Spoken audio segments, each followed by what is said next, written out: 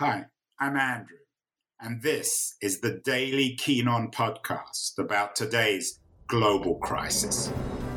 The coronavirus pandemic is dramatically disrupting not only our own daily lives, but also society itself. This show features conversations with some of the world's leading thinkers and writers about the deeper economic, political, and technological consequences of the pandemic. It's the daily podcast trying to make long-term sense out of the chaos of today's global crisis. It is the morning of November 9th. We're back to normal. The election's over, so we can go back to regular life, or what at least seemed to be regular life in the COVID crisis. A couple of weeks ago, we had my old friend Po Bronson and his co-author Arvind Gupta on the show, talking about their new book about bioethics and then the biotech revolution called Decoding the World. It was a great interview. And Poe, who has a marvelous sense of humor, compared genetic engineering to a cooking show. Today, this is we are returning to genetic engineering, if not cooking. My guest on the show today, Eben Kirksey, is the author of a new book called The Mutant Project, which is a journalistic narrative. I think it's a travel book, a science book, a current affairs book about this search to genetically modify humans. The sentence or the three words that I picked out of the book: CRISPR generates mutants. Eben, explain that. How does CRISPR, and you might define what CRISPR is, what's the relationship between CRISPR and mutants? Well, for starters, thank you for having me on the show, Andrew. And I really love your intro talking about cooking, because really, CRISPR does kind of work like cooking. When I learned how to cook with it myself, I took a course at the NIH, and basically, what the lab work actually looks like is a bunch of pipetting work. So you have this pipette with a tiny little amount of liquid, and you just got to get the mixture right. So what you can do with CRISPR is basically dial up any part of the genome, and it could be the human genome, it could be a pig, corn. People are using it in all kinds of forms of life. And what it does really well is break DNA. So DNA comes wrapped in a double helix. Watson and Crick discovered that in the 1950s. And really, ever since the 1950s, people have been dreaming about creating genetically modified people. But it's happened now with CRISPR. Two babies were born in China that captured headlines. The book is a deep dive into the story of their birth. But on a technical level, after you mix your chemicals right and hopefully don't put bubbles in the reagent or put the wrong thing in at the wrong time, you get a tiny little break in the DNA double-stranded helix. And what you're trying to do is get the cell to botch the repair job. So a mutation is unpredictable. A lot of people talk about gene editing as if you could type a sentence on your computer. As if we could be doing this. On my video or audio software, Eben, right? Yeah. No, mutants as we speak. You and I combine ourselves. What would that come out as? Right. I mean, the idea of editing, implies that things are neat and clean, and if you make a mistake, you can easily fix it. But mutations are ambivalent. They can take out the gene. If you're trying to destroy a particular gene, which is what they were trying to do in this controversial experiment in China that produced two baby girls, they probably knocked the gene out. But you could produce some unintended damage. Damage, ambivalence, and of course the great master of ambivalence and unintended consequences is Bob Dylan. I often quote him on my show in his new album, Rough and Rowdy Way. He has a wonderful song called My Own Version of You, in which Dylan gets into the cooking or the CRISPR game. He says, "I'll take the Scarface Pacino and the Godfather Brando, mix it up in a tank and get a robot commando. If I do it upright and put the head on straight, I'll be saved by the creature that I create." Dylan, of course, is not the first person to get into the literary CRISPR game. Dracula, of course, Frankenstein was the 19th century version. The more contemporary version is X-Men. Why do you think this idea of mixing humans up attracts so many songmakers and writers and actors and Hollywood studios, Eben? Well, really, it's a foundational modern project, but once upon a time, we all had these mythologies about, God, the Father that created us. And now, there's this idea that we can take the tools of biology into our own hands and engineer human futures. And that Dylan quote was great. You're talking about, creating this robot commando, making this creature. When I learned how to cook with CRISPR at the NIH, the instructor showed us this video of this young boy in Romania who had ripped muscles, like one of your former governors in California, Arnold Schwarzenegger. This tiny little 4-year-old, 5-year-old kid just flexing with muscles. And the instructor said, if you want to create a kid like this, just knock out the gene for myostatin. So there's certain things that we can do to, alter the human condition that will have predictable effects. But, the kid might be super strong, but he also might have problems. So things are unpredictable when you start monkeying around with these DNA sequences. Speaking of monkeys, Eben, and in your book you talk about, and whilst it's amusing, I guess, for you and I to talk about it, there's also an element of both tragedy and farce. You cite some of these characters who can have sticks and pins stuck into them and not seem to hurt, but then it comes out in other ways. Eben, your book is in many ways a travelogue of your search around the world, trying to understand this race, I guess, or you call it the global race to genetically modify humans. And like all global races these days, it really begins and ends in China. I think America is secondary at best in this. In Poe Brunson and Arvind Gupta's book, they also use China as the kind of wallpaper to their narrative about understanding the future. Poe began the book in Pudong, a new city in China, which he calls no ghost, no joke, a city that seemed to have shot up overnight. If there's a central place in your book, it's Shenzhen, the huge city just overlooking Hong Kong. What is it about Shenzhen, Eben, that makes it in many ways the heart of the CRISPR narrative, or at least of your book? So Shenzhen is where these two babies were produced, Lulu and Nana. And that idea that you had there on the screen, Shenzhen speed, goes back into the 80s. So Shenzhen emerged really quickly. So you had skyscrapers going up in the 80s faster than anywhere else on the planet. So this idea of Shenzhen... So it's like Pudong, it's no ghost, no joke, Shenzhen speed. These places just appear. They're almost like genetically modified, if not human beings, cities. Right, and aspiring towards the future itself, and very much embracing these frontier technologies, these disruptive technologies. Shenzhen is like the Silicon Valley of China, and the story I tell is one of the government is basically supporting this innovative project, but then following the outcry about these genetically modified babies, they back off. Eventually, Dr. He ends up in jail for going too fast. Support for this podcast comes from W.W. Norton, the independent and employee-owned publisher of The Light Ages, the surprising story of medieval science. In The Light Ages, Cambridge science historian Seb Falk takes us on a tour of the scientific and technological achievements of the Middle Ages through the eyes of one 14th century monk. An enlightening history, The Light Ages by Seb Falk argues that these times weren't so dark after all. Available wherever books are sold.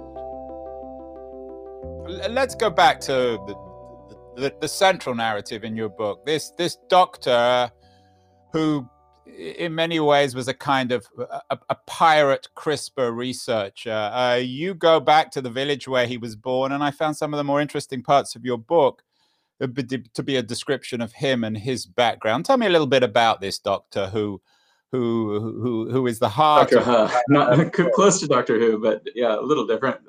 So Dr. He's story is a story of rags to riches. You know, he's living the China dream, which in part references the American dream. You know, he was born in this tiny little village. I got to meet the family pig. And, you know, this is a village that didn't have electricity when he was born. And Dr. He was a young man when he did this experiment. He was 34. He was born in the 80s, and, you know, he watched as electricity came to his village, as roads came. He was born really outside of modern medicine. He didn't go to the hospital.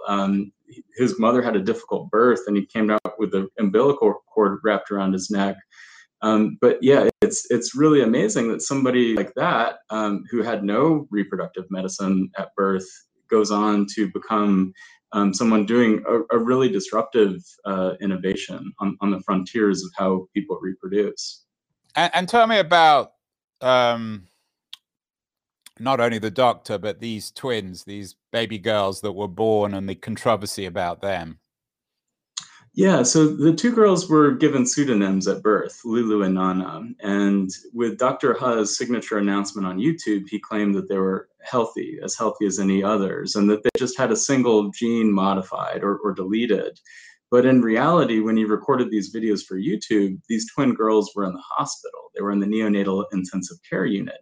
And, you know, my story about their health at birth, and this hasn't been reported before, you know, this story has profound implications for the future of CRISPR. You know, to use CRISPR in a reproductive clinic, you're going to have to go through IVF. And it's unclear at this point if those girls were seriously unwell at birth because of the known problems of IVF or the known problems of CRISPR. You know, everybody's clamoring to create genetically modified babies right now, or at least like that's, you know, a popular, you know, way that people have talking about CRISPR, designer babies. And there was a New York Times piece, which I just showed on the screen, about unwanted changes in the embryo. Is this the heart of the controversy and the problem with these twins? Well, right. There's all sorts of things that can go wrong, as I said in the beginning, when you try to edit genes with CRISPR or do gene surgery. You know, you can create unintended damage.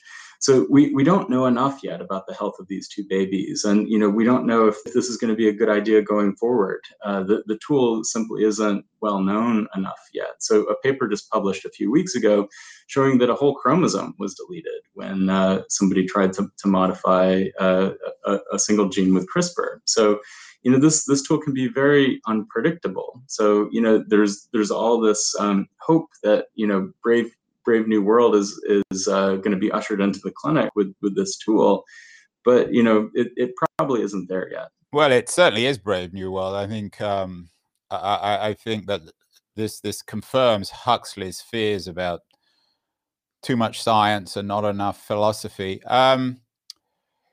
The issue, of course, of the twins and of the embryo and of the male quote-unquote scientist also brings up the issue of gender, which you focus on in the book. Two female scientists recently won the Nobel Prize for chemistry, Emmanuelle Charpentier and Jennifer Doudna.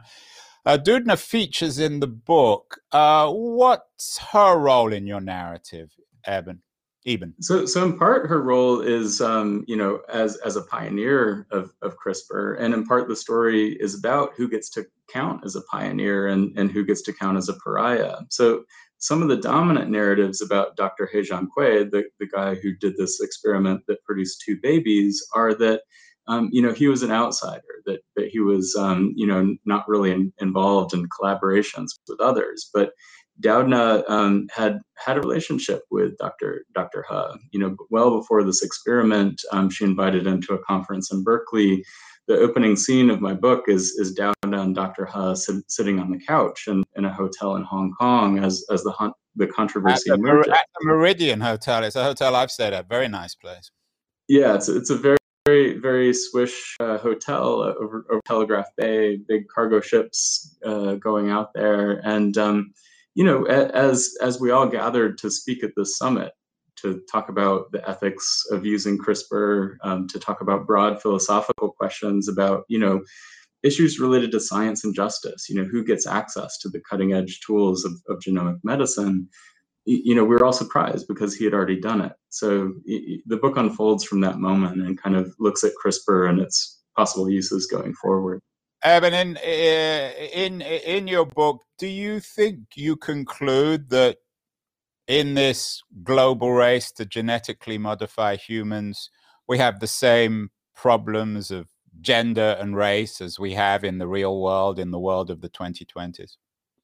Sure. And, you mentioned the X-Men in the beginning, and the reason I engage with the X-Men is to think about eugenics. So the X-Men opens with this scene at Auschwitz, the first movie, and you have this young boy being torn away from his parents. And, this grows up into being the supervillain Magneto, who's really concerned about, eugenic tendencies of humanity. So, there's incredible pressure to become normal. There's, incredible racism that we experience in the world. So, the Nazi death camps are an example of eugenics that we know really well. Literally, that means eugenics means good genes. And, CRISPR could be used to produce a new era of eugenics and exacerbate.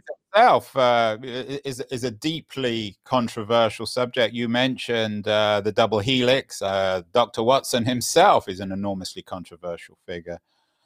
How it is a complicated subject, Evan. We can't cover everything, but do you think you emerged out of this book more or less optimistic, more or less fearful about this CRISPR initiative, this race to genetically modify human beings? Are you more or less an alarmist now, having written the book?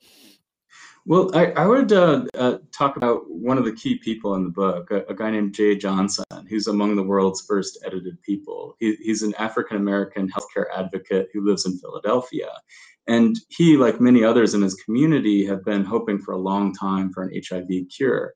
The science isn't there yet, but one day it might be there. And Jay is insistent that if we can get good medicine for this disease, that political advocacy going forward can get that medicine to the people. But one of the central problems is who can afford it right now. The first gene therapies are being brought to market, and their price tags are upward of $400,000. That was the first one. Now we have genetic therapies on the market for $2.1 million. So the question really, for me, the fundamental ethical question is not, should we modify our DNA, yes or no? I think there's some amazing things that can be gained, but the question should be reframed as who to enjoy these benefits, and who gets to decide what counts as normal. Who gets to decide which gene should be eliminated in the name of an upgrade, and what counts as the new normal for the human.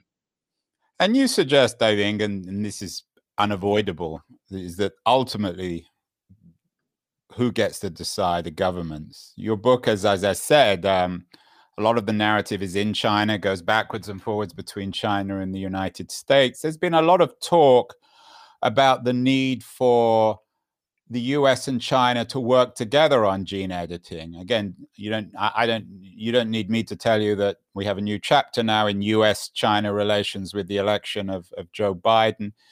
Do you think or see or argue that on this CRISPR front, which obviously is enormously important, we can joke about Dracula and X-Men, but this is a real thing that is going to change the whole history of the human race. Is there a need for the US and China to work together? And is that realistic given the nature of early 21st century geopolitics? Well, scientists are already working together. So at the China National Gene Bank, I was at the grand opening ceremony where they had distinguished biologists from Harvard, from London, from Edinburgh, and there already is collaboration built into this field. And I think a key difference between China and the US is the amount of money that's being invested in this field. So in China, you've had historic levels, billions of dollars every year, tens of billions of dollars. And the US right now is considering a similar plan, trying to catch up with China with the Endless Frontier Act that Joe Biden really could push into law. It's planning to spend $100 billion over the next 5 years to invest in frontier technologies like CRISPR. But I think, there's really a need for the Biden administration to bring some of their promises about social, economic, and environmental justice together with these new technologies. There's a chance that these technologies could just create a new era of medical inequality, these new expensive treatments that no one's going to be able to afford. So I think there's an imperative not only to do good, innovative, collaborative science, but also to build principles of social and economic justice into the research programs. It sounds to me, Eben, as if you are articulating the beginnings of a cyborg manifesto. That's how you end your book, with another Californian woman, Donna Haraway, based in Santa Cruz. Why do you end with Haraway and your focus on a kind of cyborg manifesto? So Donna Haraway wrote the Cyborg Manifesto in the 1980s, and this was a feminist project of reclaiming science and technology, seeing how it might be used to do interesting political things. And ultimately, Donna Haraway is asking us to think about what kinds of risks we might be willing to take ourselves to enable new futures to emerge. So she's less interested in the healthcare applications of CRISPR, but asks, what would it be like to modify yourself so that you could better understand a caterpillar? She imagines that we might have these sensory antennae coming out of our faces that let us taste and smell and touch and feel the world like a caterpillar. She points to the ways that human industry and science is creating a catastrophe for insect communities, key pollinators that sort of keep us alive. So she's inviting us to think about imaginative futures for humanity that aren't just about being normal, but that are embracing these new experimental risks that we can take as a species. So much to think about. Really rich conversation, Eben, and a very rich, complicated, but extremely entertaining book, The Mutant Project: Inside the Global Race to Genetically Modify Humans. I think a great introduction to this enormously important and complicated subject. I know, Eben, you're just outside Washington, D.C. in a house you built during the COVID crisis. As I said, everyone should read your new book. What else should people be reading, do you think, in these strange times? So one of the important books of our time is this one, Social Life of DNA by Alondra Nelson. It's in many ways allied with my book, but looking at ways that we could do an anti-racist genetic science. She's looking at ways that we can think about reparations for slavery using genetic evidence. Also, Natalie Porter's Viral Economies is really timely right now. Porter is looking at ways that avian influenza disrupted the world of Southeast Asia, a decade ago, and the lessons we might learn going forward, how projects of development often end up creating new risky situations where new diseases might emerge. You've been listening to Keen On, hosted by me, Andrew Keen. Make sure to join us the rest of this season as we explore how to fix capitalism.